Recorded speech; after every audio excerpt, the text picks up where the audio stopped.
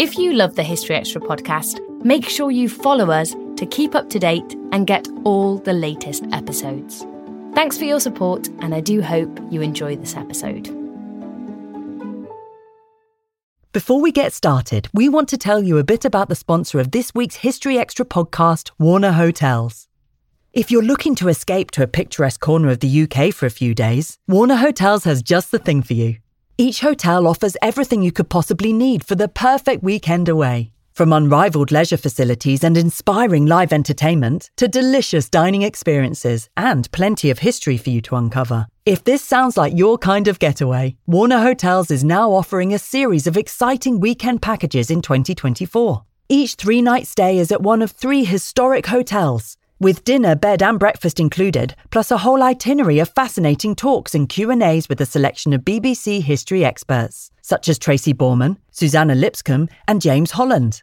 So what are you waiting for? Book your break now at warnerhotels.co.uk. This episode is brought to you by Indeed.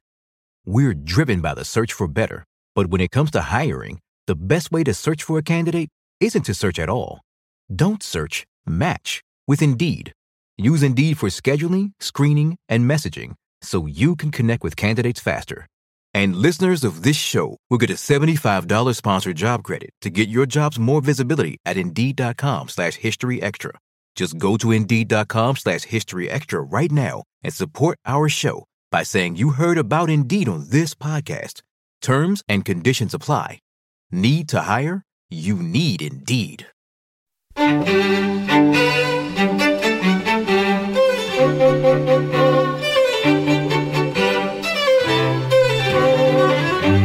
Hello and welcome to the History Extra podcast from BBC History Magazine, Britain's best-selling history magazine.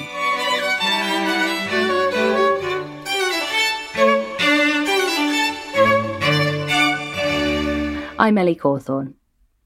Today we've got the latest in our Everything You Wanted to Know series, where we ask a leading expert to answer your questions on one of history's biggest topics. Today's subject is early medieval Britain. Our expert is Dr. Rory Naismith, and asking the questions is our content director, Dave Musgrove.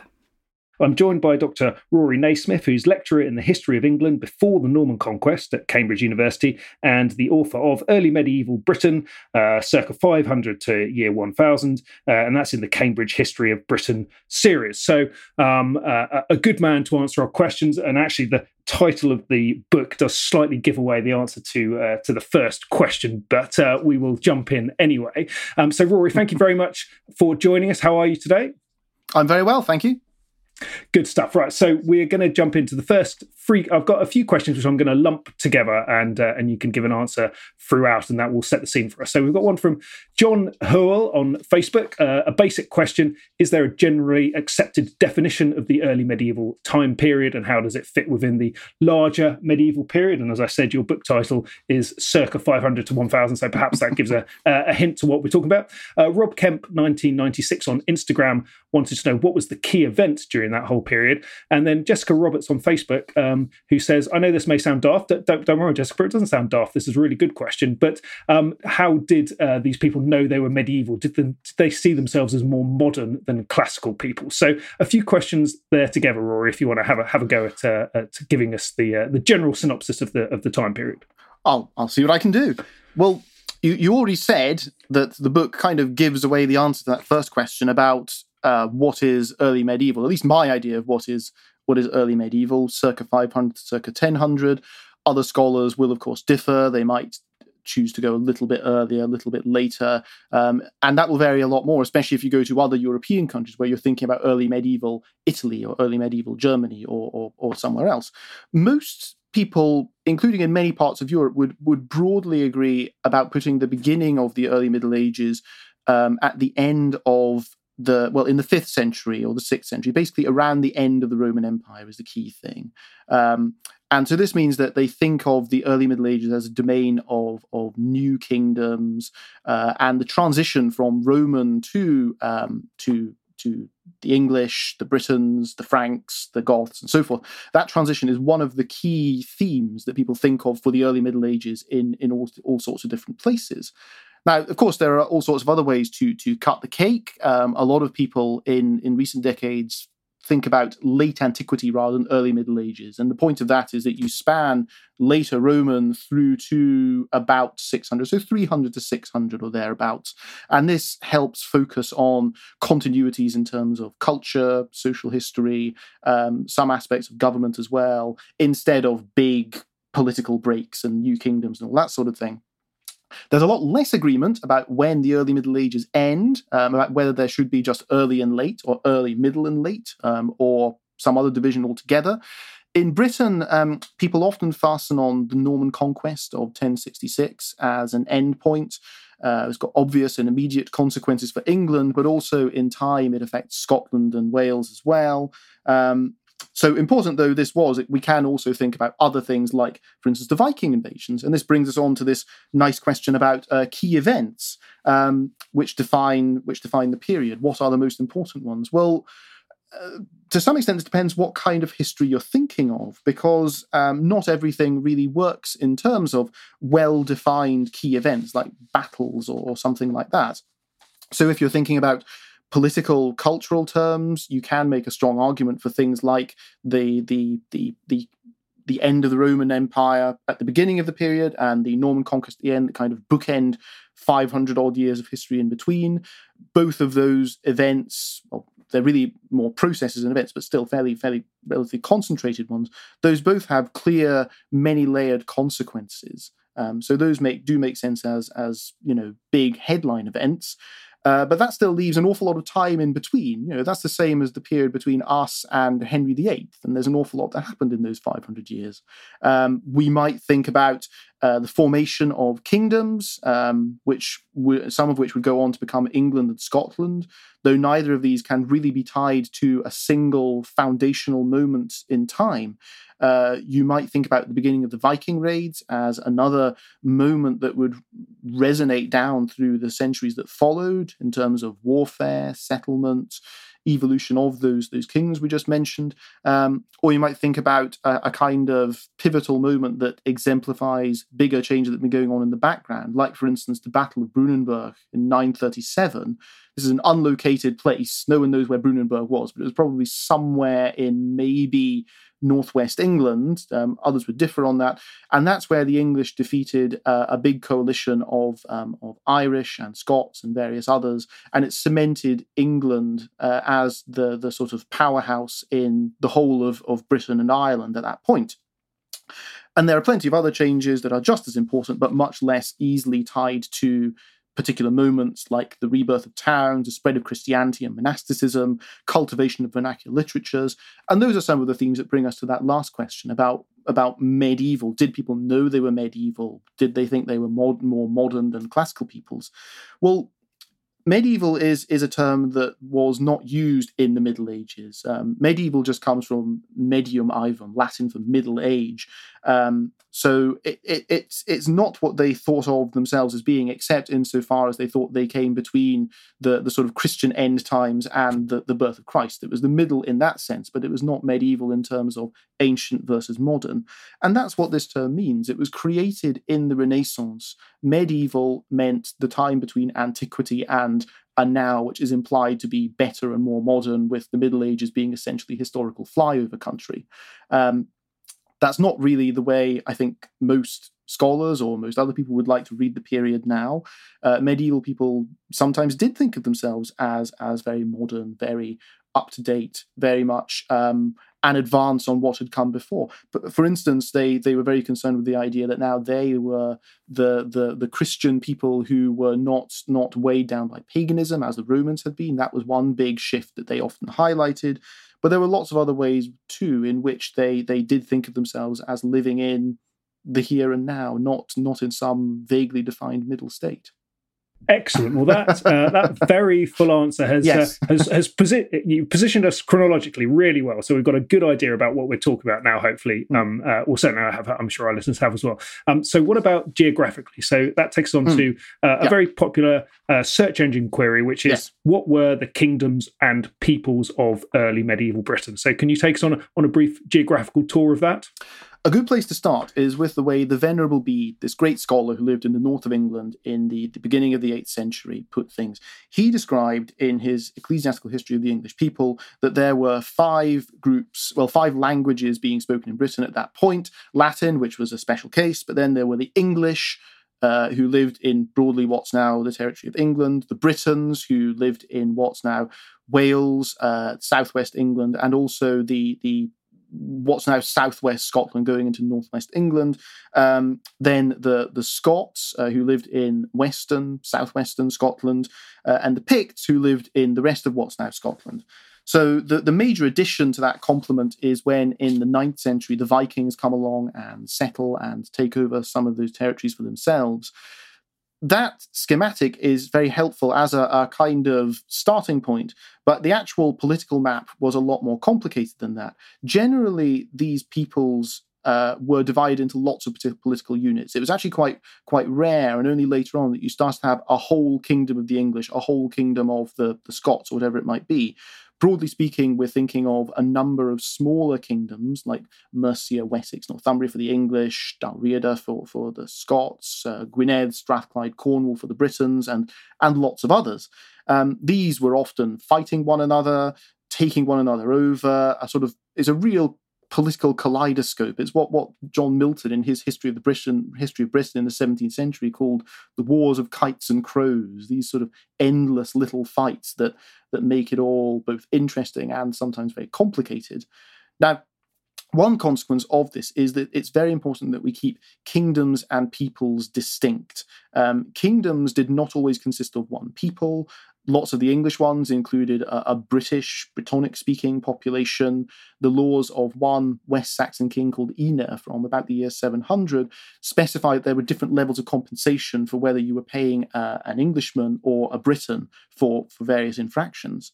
And it was actually quite rare for there to be any kind of ethnic sense that all the English kings should band together against all the Brittonic kings. And it was much more common for you to have, say, an English king joining forces with a Welsh Brittonic king against another English kingdom. So it's better in many ways to think of individual kingdoms and regions to get a better sense of the levels of power that had a more concrete meaning for people in the early Middle Ages. Finally, peoples is an even more slippery and dangerous term than these kingdoms and smaller units. We nowadays inherit the medieval custom of using peoples as a bigger catch-all term for language or shared ideas. I'd stress ideas, not actualities, ideas of common history and descent. But these were very much constructed, malleable traditions that stitch together a much more complicated actuality. Excellent. Now, I notice in that answer you use the word English when you're talking about the people in England. That brings up the question of Anglo-Saxon, as some people would describe this period as the Anglo-Saxon period, perhaps, when they're talking about that specific area and time. Where do you stand on that? It's quite a contentious term and issue.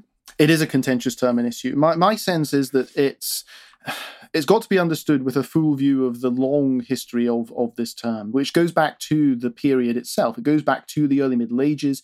In fact, for all that we think about it as a sort of quintessentially English insular term, it originated in mainland Europe. It was an exonym. It was a term created by other people to describe the English.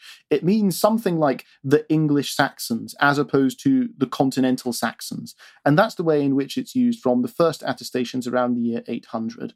Now, in the late 9th century, in the time of Alfred the Great, who was king from 871 to 899, Anglo-Saxons started to be used among the English themselves to describe the composite kingdom that Alfred ruled over. This included some parts that thought of themselves as having been settled by Saxons in previous centuries, according to Bede's rather schematic idea of certain specific peoples coming over and then setting up shop in England. The Saxons were one of those. Another was the English, the Angles, and so Anglo-Saxon implied those two coming together. Alfred used this. Some of his successors used this in the early 10th century alongside terminology like English or Saxon on their own, and eventually Anglo-Saxon lost out to English. And so then it more or less disappears off the radar for 500 years. Then we get into the period which is really much more problematic and which leads to the connotations of Anglo-Saxon that are more dangerous nowadays. And this is when it's resurrected in the early modern and modern periods. It first appears again in the 16th century to describe the language of the early medieval English, what we now call Old English, the ancestor of modern English. Quite why they decide to start calling it Anglo-Saxon is not completely clear. Might be because of the influence of some texts that originated in the time of Alfred and became popular in the late 1500s. Could also be part of a wish to try and sound deliberately archaic, to make this sound very, very old and portentous. But in either case, that gets established in the 16th, 17th centuries. From the early 1700s, people also start using Anglo-Saxon to mean the people and the period. And this is at a time when pre-conquest Anglo-Saxon English history was beginning to be seen as a kind of political Garden of Eden in England. This was the source of English liberty, of parliamentary democracy, of the original successful colonial settlement. These were all things that were tied to the Anglo-Saxon period, and so it denoted a very deep sense of English identity, cultural, institutional continuity that was even carried over into the incipient United States. And Thomas Jefferson at one point suggested that they could have put Hengist and Horsa, these two early Anglo-Saxon founding figures, these early kings of the 5th century, that they would have been figures to put on the seal of the United States, this sort of new farmer republic as he imagined it. So it's a very integral part of both American and British history. Now, the problem is that these ingredients lead, especially in the 19th century, to Anglo-Saxon taking on racial connotations. English superiority became tied to descent and biology, and in the US in particular, this came to mean white Northern Europeans. Anglo-Saxons as opposed to everyone else. It was heavily used in that sense by the KKK and all sorts of other deeply unpleasant groups. Those racial connotations have mostly been sidelined in the UK nowadays, although there are still some hardcore extremists who cling to that side of the term. But and in Britain nowadays, it's generally understood as you just applied it, in the same way as, say, Roman or Victorian. It just describes a period. Whereas if you were to fly across the Atlantic, which is not very easy at the moment, I know, to North America, you'd find that Anglo-Saxon is there still mostly associated with the absolutely abhorrent language of bigoted white supremacists, and is a cause of real hurt and alienation in the African-American community, all sorts of other groups. So there's an obvious tension here. You really do need to stop and think very hard if you're using language that is seen as exclusionary and racist anywhere in the English-speaking world. But at the same time, it's not quite satisfactory to give up on a term as being lost to these extremist groups who will carry on using and abusing it regardless of what we do. So in my view, it would be better to use it, but sparingly, and to do so alongside other terms that make it clear that this is a historical term, not one with racial connotations, basically to undermine that sense in which it is still sometimes used, and for historians to do all they can to try and take control of the narrative around it. Building from that very interesting answer, this is a much discussed point that Shane Batt on Facebook asked: was there a Saxon invasion, or simply a peaceful migration of the Saxons and other Germanic tribes? So that takes us back to the start of the story you were just talking about, I guess. Yes. The short answer is that there was not a single invasion. They didn't even think there was a single invasion in the early Middle Ages itself. They did, on the other hand, think in terms of discrete units that had already been there in embryonic form in mainland Northern Europe, coming over in more or less ready-made, oven-ready form, setting up shop at various places in England, and then founding very quickly the units that were already there in the 8th and 9th centuries. Now, what this suggests is that the people like Bede and the writers of the Anglo-Saxon Chronicle in the 800s were looking back and trying to see in this early period the roots of their own current times. They were trying to fit the stories of people coming over and settling into the current political political geography that they saw, the current situation that they were living in.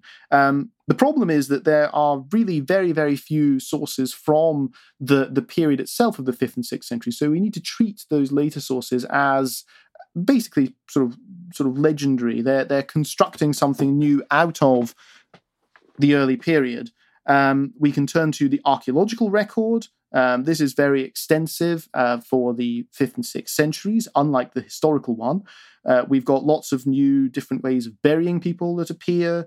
These are marked by weapons and accoutrements like brooches and buckles, which are related to those of the late Roman army. And this is one of the clues to what's actually going on in the 5th and 6th century. There probably was a significant degree of migration from the northern part of mainland Europe. But this had begun before the end of Roman rule in the context of people who were serving in the Roman army, units of the Roman army that then came to identify with sort of barbarian culture, as they might have called it, and then some people who would come over after the end of Roman rule. One of the stories that was preserved into later times was that these groups were invited in as mercenaries. That is plausible, certainly, but it was most likely not a matter of just one single group who came in. It was a lot more granular than that. We also need to reckon with a lot of change within Britain itself. So these groups who were coming in from the areas outside the Roman Empire would probably not have arrived already thinking they were English or anything else like that. These group identities would then most likely have been forged anew and created out of a few kernels of tradition in England itself. So these are new entities formed by people coming in from diverse backgrounds. There's also a lot of acculturation as people who'd been in Britain already, Britons and others, took on the language and identity of the incomers. And indeed, there's very good scientific evidence now, lead isotope evidence, genetic evidence, which shows that there was a surprising degree of movement from not just across the North Sea, but also from west to east within Britain. So this is a hugely interesting period, but it's not one which saw just a single Saxon invasion, nor was it necessarily all peaceful. We just need to think of lots of different individual strands coming together, different communities, different groups working on smaller levels that were then spliced together into a larger whole in the myth-making, the historiography of later times. So a complicated picture, clearly, and further complicated by the incoming of the Viking peoples, the Scandinavians from the late 8th century onwards, which you've mentioned already. And we've got a question here from Adam Hillhouse on that, which asks, can you explain the differences in the Norse or Viking legacy in places around what is now the UK, such as that seen in Shetland, Caithness, Wirral and East Anglia? So he's identified different sort of senses of Vikingness across those areas. What's your answer to that? I'd say that we can think of this question in three main ways, three different main kinds of legacy. The first is what you might call historical legacy, in that there were Viking polities, kingdoms, earldoms, and so forth, and societies with distinct customs and practices of their own. But these mostly didn't last that long as separate political entities, at least in England. So we mentioned East Anglia and the Wirral, for instance. These are both taken over by the English in the early to mid 900s. But the impact on social organisation can be seen for much longer. It comes through in things like Domesday Book. The political entities that were set up by the Vikings did last longer in what's now Scotland, though there are quite limited sources on how those actually worked and what society and government looked like within, say, Viking Orkney, Viking Shetland. We have some later sagas, but those are a little bit dicey for what's actually going on in the 9th and 10th centuries. The second main way we can look at the legacy is archaeological, which includes thinking about the economic and social impact of economic and social impact of the Vikings. There are a lot of Scandinavian or Anglo-Scandinavian brooches that have been found in East Anglia, many of which would have been worn by women. So that's actually a very good proxy for the idea that there were a lot of women who came in with the Vikings. It's not just a matter of hairy, scary warriors who turn up and attack everyone. They were also bringing families with them from Scandinavia to set up shop in Britain. Archaeology is particularly important in thinking about the Vikings in Scotland.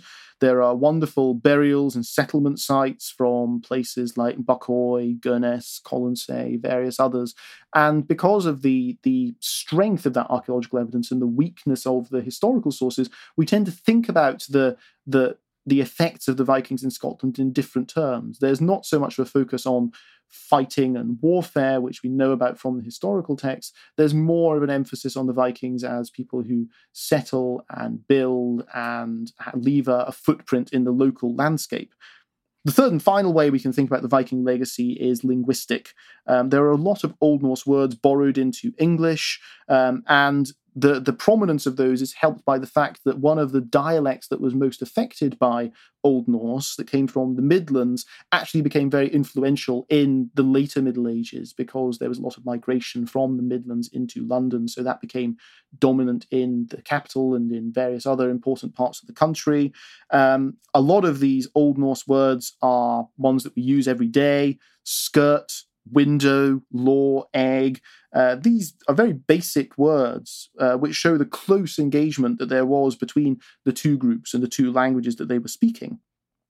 Things are a bit more complicated when we think about Ireland and what's now Scotland, because Scots Gaelic and Irish are much less similar to Old Norse. Both Old English and Old Norse are what's called Germanic languages, so they're related to each other, and it may well have been, at least in the 9th century, that the speakers could kind of understand each other with a little bit of sort of hand-waving and sort of slow repetition phrases, that kind of thing. So we can look at borrowings in the language, we can look at place names. These do survive in Scotland as well, in the Hebrides, in Orkney, in Shetland, as well as in parts of England. Still to come on the History Extra podcast. There are also examples we have of people selling themselves into servitude, which sounds absolutely horrific, but again, it wasn't necessarily seen as all that bad. It was something that people saw as actually quite a sort of bargaining chip. Time for another quick chat about this week's sponsor, Warner Hotels.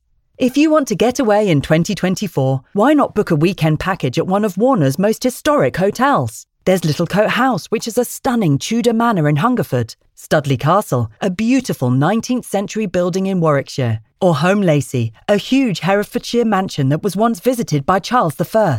Whichever location you choose, you'll be able to enjoy a whole weekend of live talks from your favourite historians during your stay. Find out more and book your break now at warnerhotels.co.uk. This episode is brought to you by Indeed. We're driven by the search for better, but when it comes to hiring, the best way to search for a candidate isn't to search at all. Don't search, match with Indeed.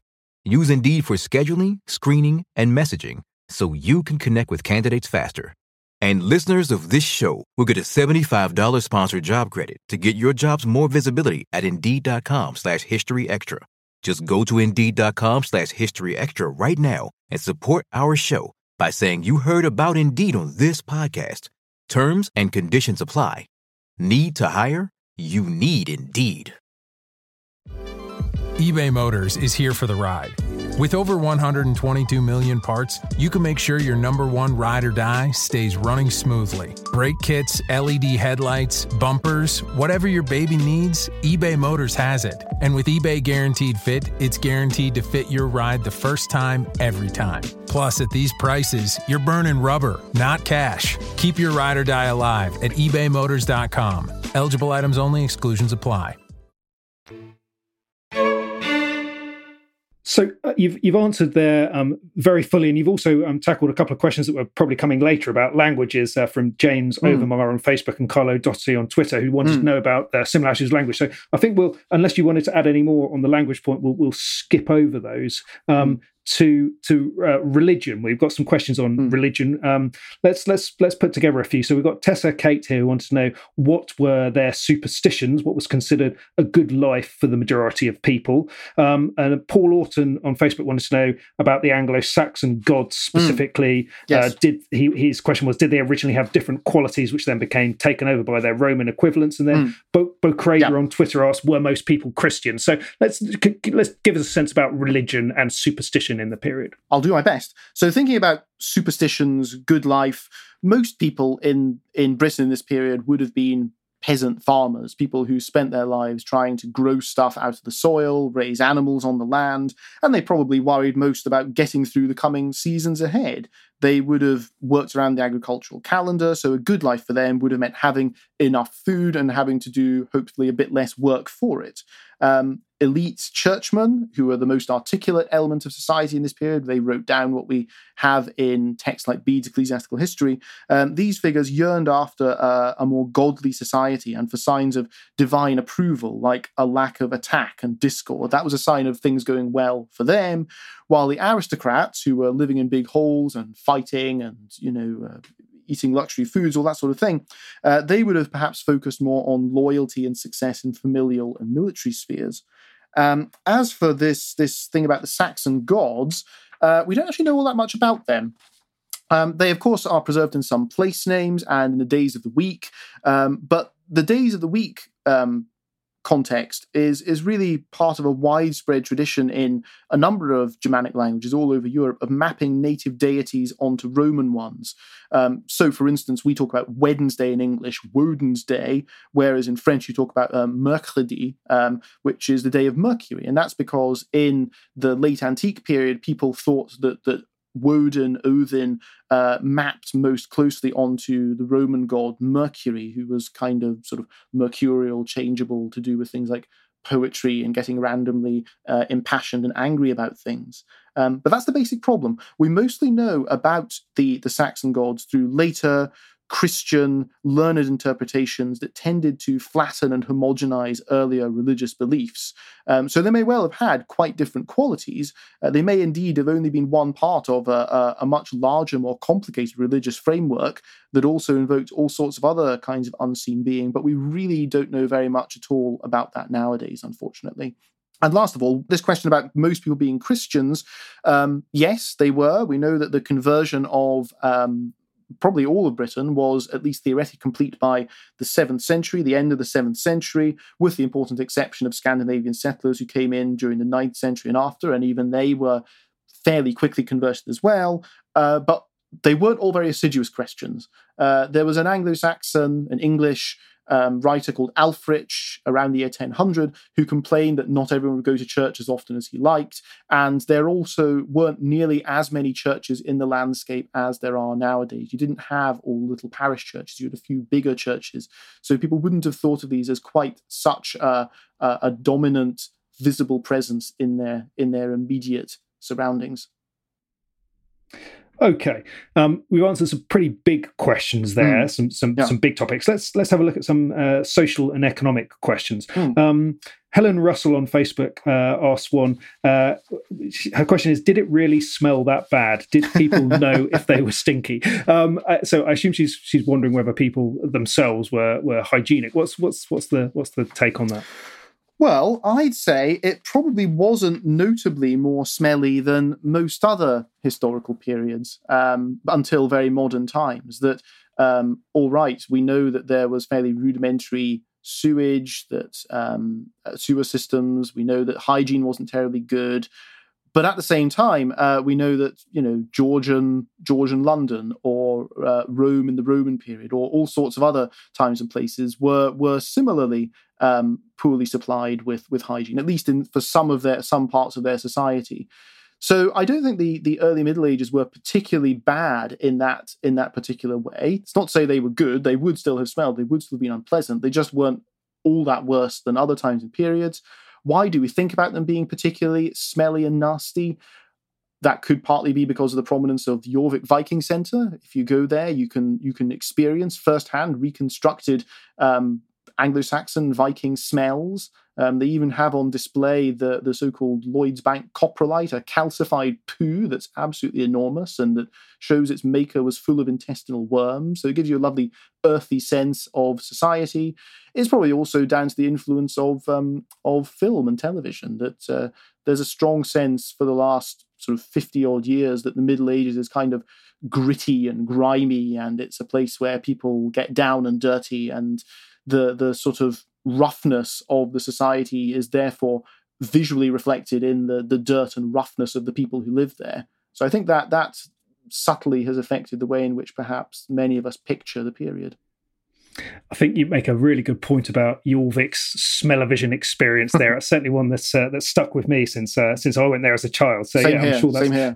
Absolutely.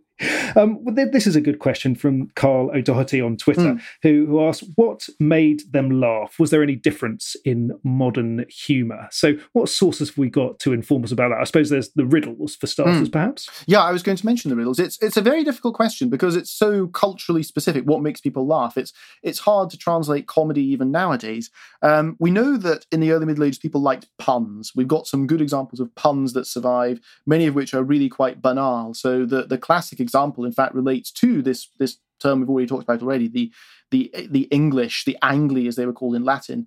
And there are various texts which talk about this story of Pope Gregory the Great, Pope between 590 and 604, who organized the mission to the English at the end of the 6th century, and how he at one stage saw in the slave market a group of Angli, English English boys who were on sale as slaves, and he thought they were so handsome and so great that they were actually angeli, they were angels.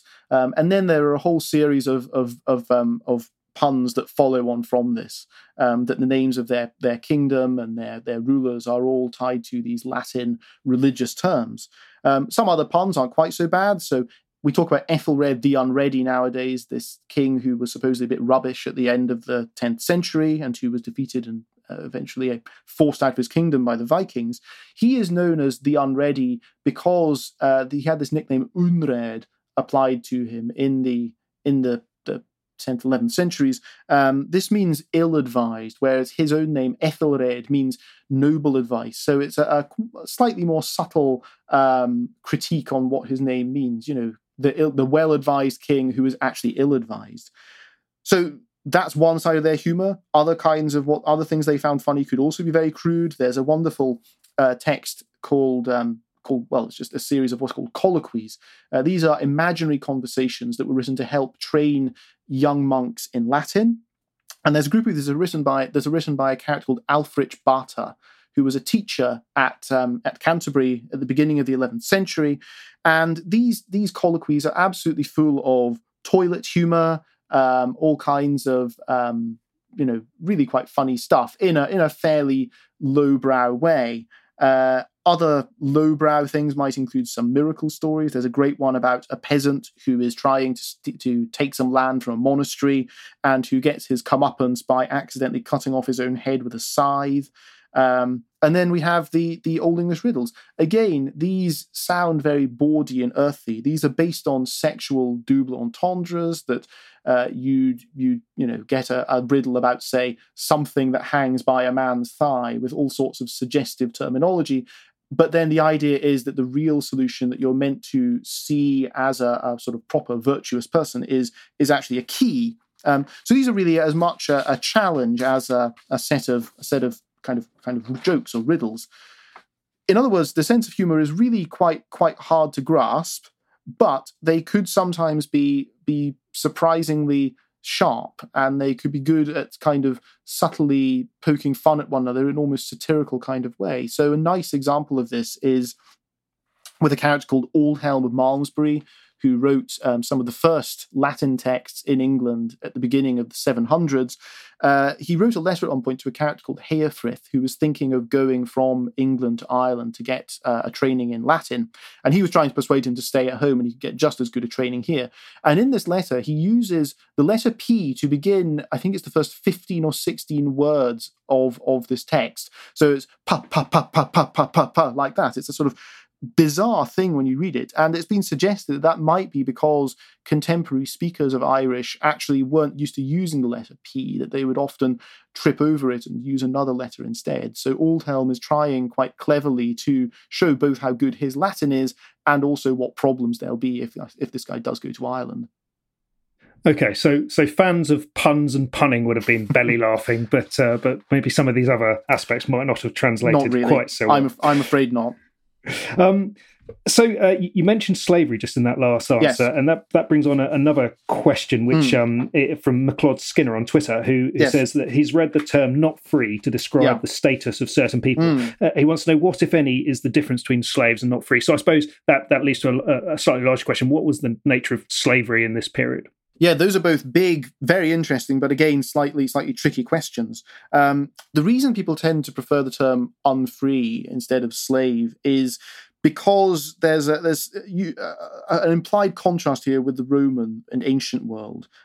Slaves are generally thought of as being a part of the Roman world, but less so in the early Middle Ages. Now, there were plenty of people who were called slaves in early medieval Britain. Servus in Latin. This is where we get serf from in modern English. Whereas in Old English, they had terms like theo or wealch. Wealch is actually the word that gives rise to Welsh and Wales, which gives you some clue to the social dynamics of slavery in early medieval England, that a lot of their slaves were people perhaps of British extraction.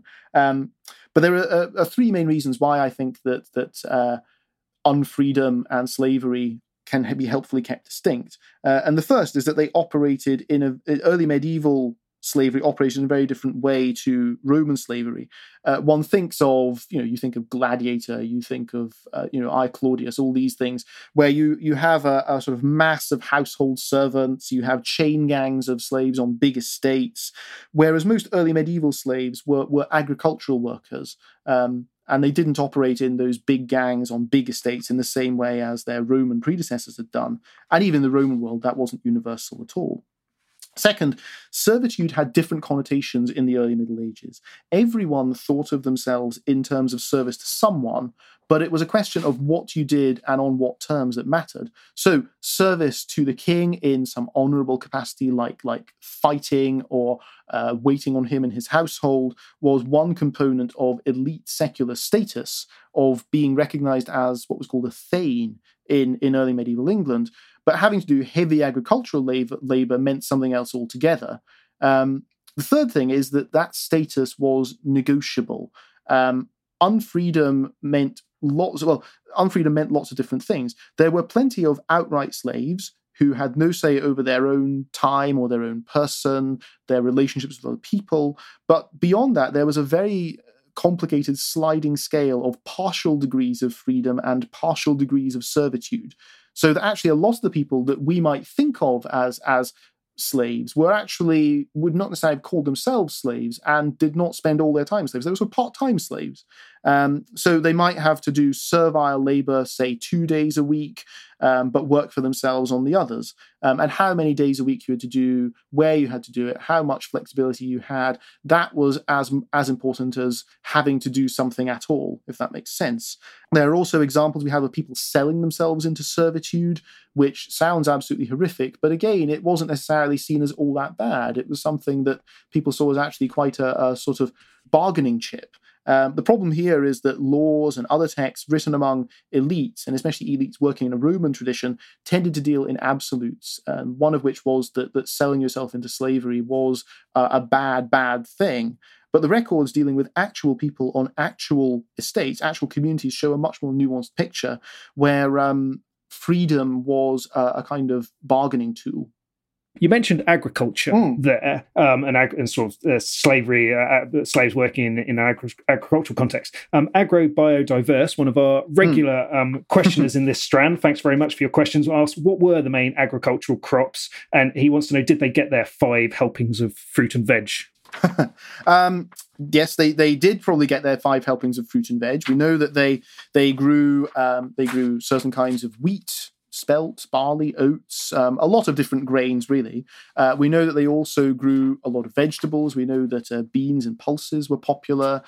We know that if you were a fairly humble person, like one of our unfree slaves or pseudo-slaves, or even a peasant who was doing a little bit better, you'd probably still be mostly eating bread and vegetable-based meals. You'd be having a lot of pottage, kind of porridge-like thing. You'd be having a lot of vegetable-based things. You'd also be having a lot of dairy. a lot of cheese, a lot of milk.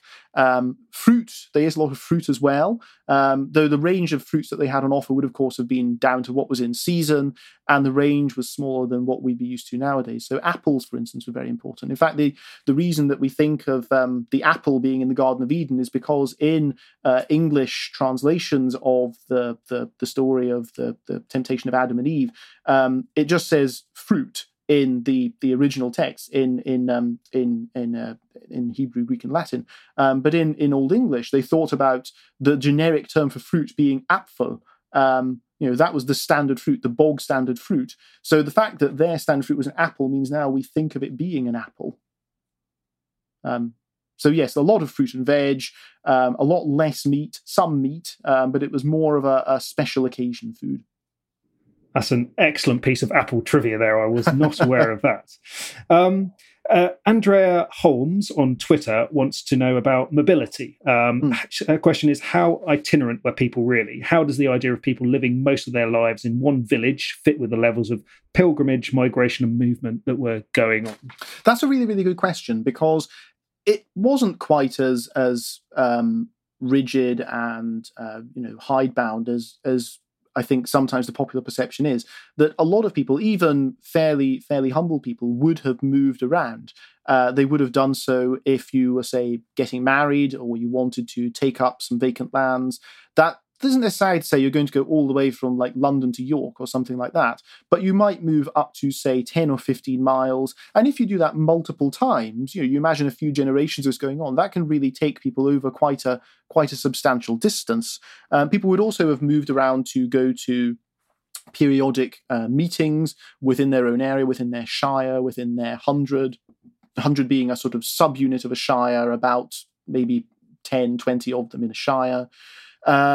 We also know that people moved around because their lords might make them do it. We know from documents preserved at the monastery of Ely in Cambridgeshire that some slaves, some swineherds were moving over sometimes 60, 70 miles to do what their lords were telling them to do. And yes, as you mentioned, we know about pilgrimage. We know that a lot of people, and again, all stations of people, were going on pilgrimage as far as Rome, sometimes Jerusalem. If you were a high status person, a priest, a bishop, a king, an aristocrat, mobility would have been a key part of your life. You probably would have been on the move a large proportion of the time. There's an example of a manuscript that's now in Durham, which was written by a member of the monastic community of St. Cuthbert, which was based eventually at Durham, Chester Street, other places in the far north of England. But a note in this manuscript says that he actually wrote part of his text while he was living in a tent at Woodyates in Dorset, presumably while he was on a visit to one of these big royal meetings with the head of his own community. So yes, people did move around, but the degree of that movement was much higher as you went further up the social food chain. Okay, we've got a couple of questions here from our Instagram followers, which are quite close to some of your key research interests. So, Franchise 505 wants to know what currency was used in various places, and then Steve77 HPP Kins asks, how was family wealth stored as they had no banks? So tell us about money, wealth, and currency. Okay, well, in terms of currencies that people used, if you were in England before about the later 7th century, you would have thought primarily in terms of what were called gold shillings, which were divided up into a number of what were called shatters. These were probably basically little tiny lumps of gold, but not coins. Later on, people kept on using the shilling, but it consisted of varying numbers of pennies depending on where you are. So sometimes 4, sometimes 5, eventually 12 later on. That model of 12 pennies to a shilling, 20 shillings to a pound actually comes from mainland Europe. It comes from the Frankish area in the 8th century, and it starts to be used in England about the year 1000. Even though, again, we think of it as a kind of quintessentially English thing, it's actually a European import if you go back far enough. Now, people did use coins. They used gold coins at first, later on silver ones, but you would probably have thought much more in terms of money than you would have used physical pieces of money. And that's because the coins of the early Middle Ages were very valuable. One silver penny probably had the buying power of maybe 10, 20, 30 pounds nowadays. So spending a penny was really quite a big deal, not something to be done lightly. And a gold piece would have been worth probably several £100s in one coin. So these are not the kind of thing that you're going to be using for all your day-to-day needs. Most people probably would have used them sometimes. Some people would have used them a lot if they were dealing in certain areas, but they were far from universal. So just as often as you'd use coin, you'd be exchanging, say, cattle or grain, but you might think of them as being worth so many pennies or shillings or whatever. Now, we talked about stores of wealth, hoarding wealth when you don't have banks. Very, very good point. How do you do that? Well, part of the answer is that you would invest a lot of it. You would have as much land and agricultural sort of resources as you could. So you might invest in more cattle, more sheep, other things like that. If you actually do have coins, the other option that's open to you is simply to bury them. You go out into a field, into your preferred spot, and hide them until you needed them again. And there are lots and lots of these hoards that have been found. The Watlington hoard of Alfredian coins from a few years ago, the Lenborough hoard of 11th century coins from a few years before that. The Cuerdale hoard is the biggest ever found. That came to light in Lancashire in 1840 and consisted of about 40, 50 kilos of silver altogether. So you could put together quite a nice nest egg and then bury that in the ground. You just needed to remember where it was and hope that nobody else would turn up and find it. And in terms of the understanding of currency and coinage, does the answer you've just given, does that apply uniformly across Britain, or are you talking more specifically about what happened in what's now England? That's a good point, actually. That was thinking primarily about England. If you were in what's now, say, Wales, people had even fewer coins around. So they would have thought much more in terms of these other forms of value. How many cows is this worth? In Ireland, early medieval Ireland, people thought in terms of not just how many cows things were worth, but how many slaves were things worth. Those were the units that people thought of for value, but they could apply them to lots of things. So you might rather bizarrely sometimes think of a piece of silver worth so many slaves, for instance. We know that was sometimes the approach in Ireland. In Wales, you've got some wonderful examples of charters which talk about hawks and land and other objects that are worth sometimes so many pounds by weight in gold or silver, but also so many cows. So people had not just one sense of money and value, but several that were tied to sometimes prestige products like gold and silver, but also to the kinds of item and commodity that all kinds of different sections of society would have had access to, whether you were a major landowner with lots of cattle or a fairly humble person with just a few. Now, you mentioned in an earlier answer some of those law codes that suggested that certain people would have had different punishments for different crimes depending on who they were. Leads into a question from Lucianne Barrett here on Instagram, which was, how were criminals convicted with no police? Which is quite an interesting question, one that was probably quite hard to get into. But what's the situation with crime and justice? That's a really, really good question. It's also another it's one where the answer is in some ways not that impressive. Essentially that societies would self-police themselves, which means that there was a degree of violence, what we'd call vigilantism, or at least the lingering threat of it. Justice depended on a notion of open discourse, consensus. That is to say, people meeting to thrash out agreements. So imagine a kind of parish council, except more or less everyone in the parish would turn up, and any dispute they'd have would need to be aired and hopefully resolved in that setting. So this means that in terms of penalties and punishments, there's an emphasis on compensation, because paying someone was in many ways the most agreeable and sort of peaceful way of resolving things. And this didn't necessarily mean that there were no prisons, that there were no use of capital punishment. Those things did sometimes apply. But compensation had the advantage of sort of saving face and trying to halt any kind of further dispute. And that was what this system was designed mainly to do. It was about preserving as much peace, goodwill, consensus as you could. If you think that sounds like it might not work, you'd be right. Often it didn't work. There are lots of examples we have of cases, legal cases, that rumbled on and on because of the difficulty of bringing people to justice, especially powerful people to justice. A lot depended on having the right amount of support in your local area, of having people who were willing to stand up in court and swear that you and your version of events were reliable. And if you could get enough people to do that, then you were basically able to get away with almost anything. You had to do something really heinous for that support to wither away. Another difficulty is that there was when crimes had no obvious perpetrator. You didn't have a brother Cadfael wandering around solving these crimes generally. So if there was a so-called secret crime committed, like you stole something or you killed someone in secret, that was seen as actually a much bigger, scarier threat to the community. Because normally if you killed someone, but everyone knew about it, that was obviously not good, but you could just pay compensation. You might need to go into sort of penal servitude to pay off that debt, but still there was a recognized way of doing things.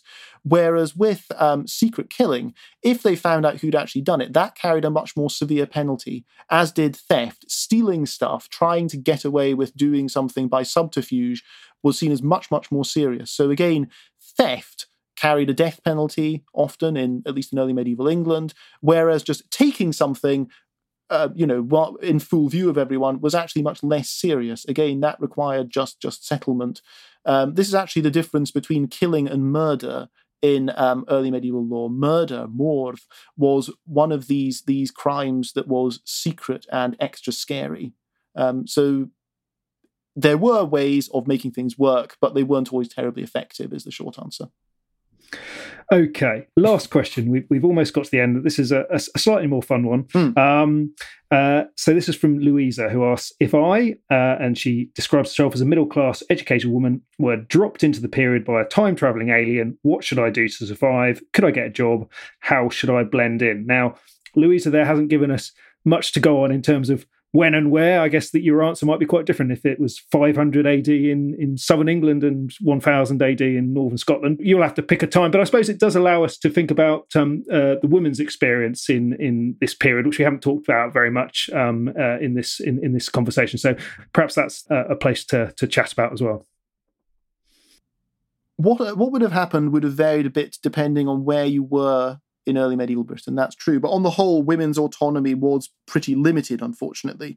There are examples of women we know about who held property, who acted on their own account in legal situations, in courts, but most of them did so in their capacity as a widow, which is to say, as a representative of their husband's property, estates and rights and all that sort of thing. So one answer on how you would get on and blend in would be to get married. That's not the only option. Educated elite women in particular had the option of entering a nunnery or taking on a life of religious devotion within a rich household. Unfortunately, the possibilities for women who operated on their own were really quite limited as far as we can see. There are only very few examples of women who ruled in their own right as a queen or similar. There's the famous case of Athelflaed, the Lady of the Mercians, who led the armies of the West Midlands to victory over the Vikings at various battles in the early 900s. But even she had got into that position as the wife and then the widow of the ealdorman, the leader of the Mercians in earlier years. So if you wanted to get on as an independent woman, my advice would be to capitalize on your knowledge of future times to wow the early medieval people and get a reputation as a saint with divine inspiration. I think that would have set you up very well. That was Rory Naismith. His book, Early Medieval Britain, is published now by Cambridge University Press. We've got plenty more on medieval history, including articles on the Black Death and the history behind the new film The Green Knight, on our website historyextra.com. Thanks for listening. This podcast was produced by Ben Hewitt, Jack Bateman and Brittany Colley.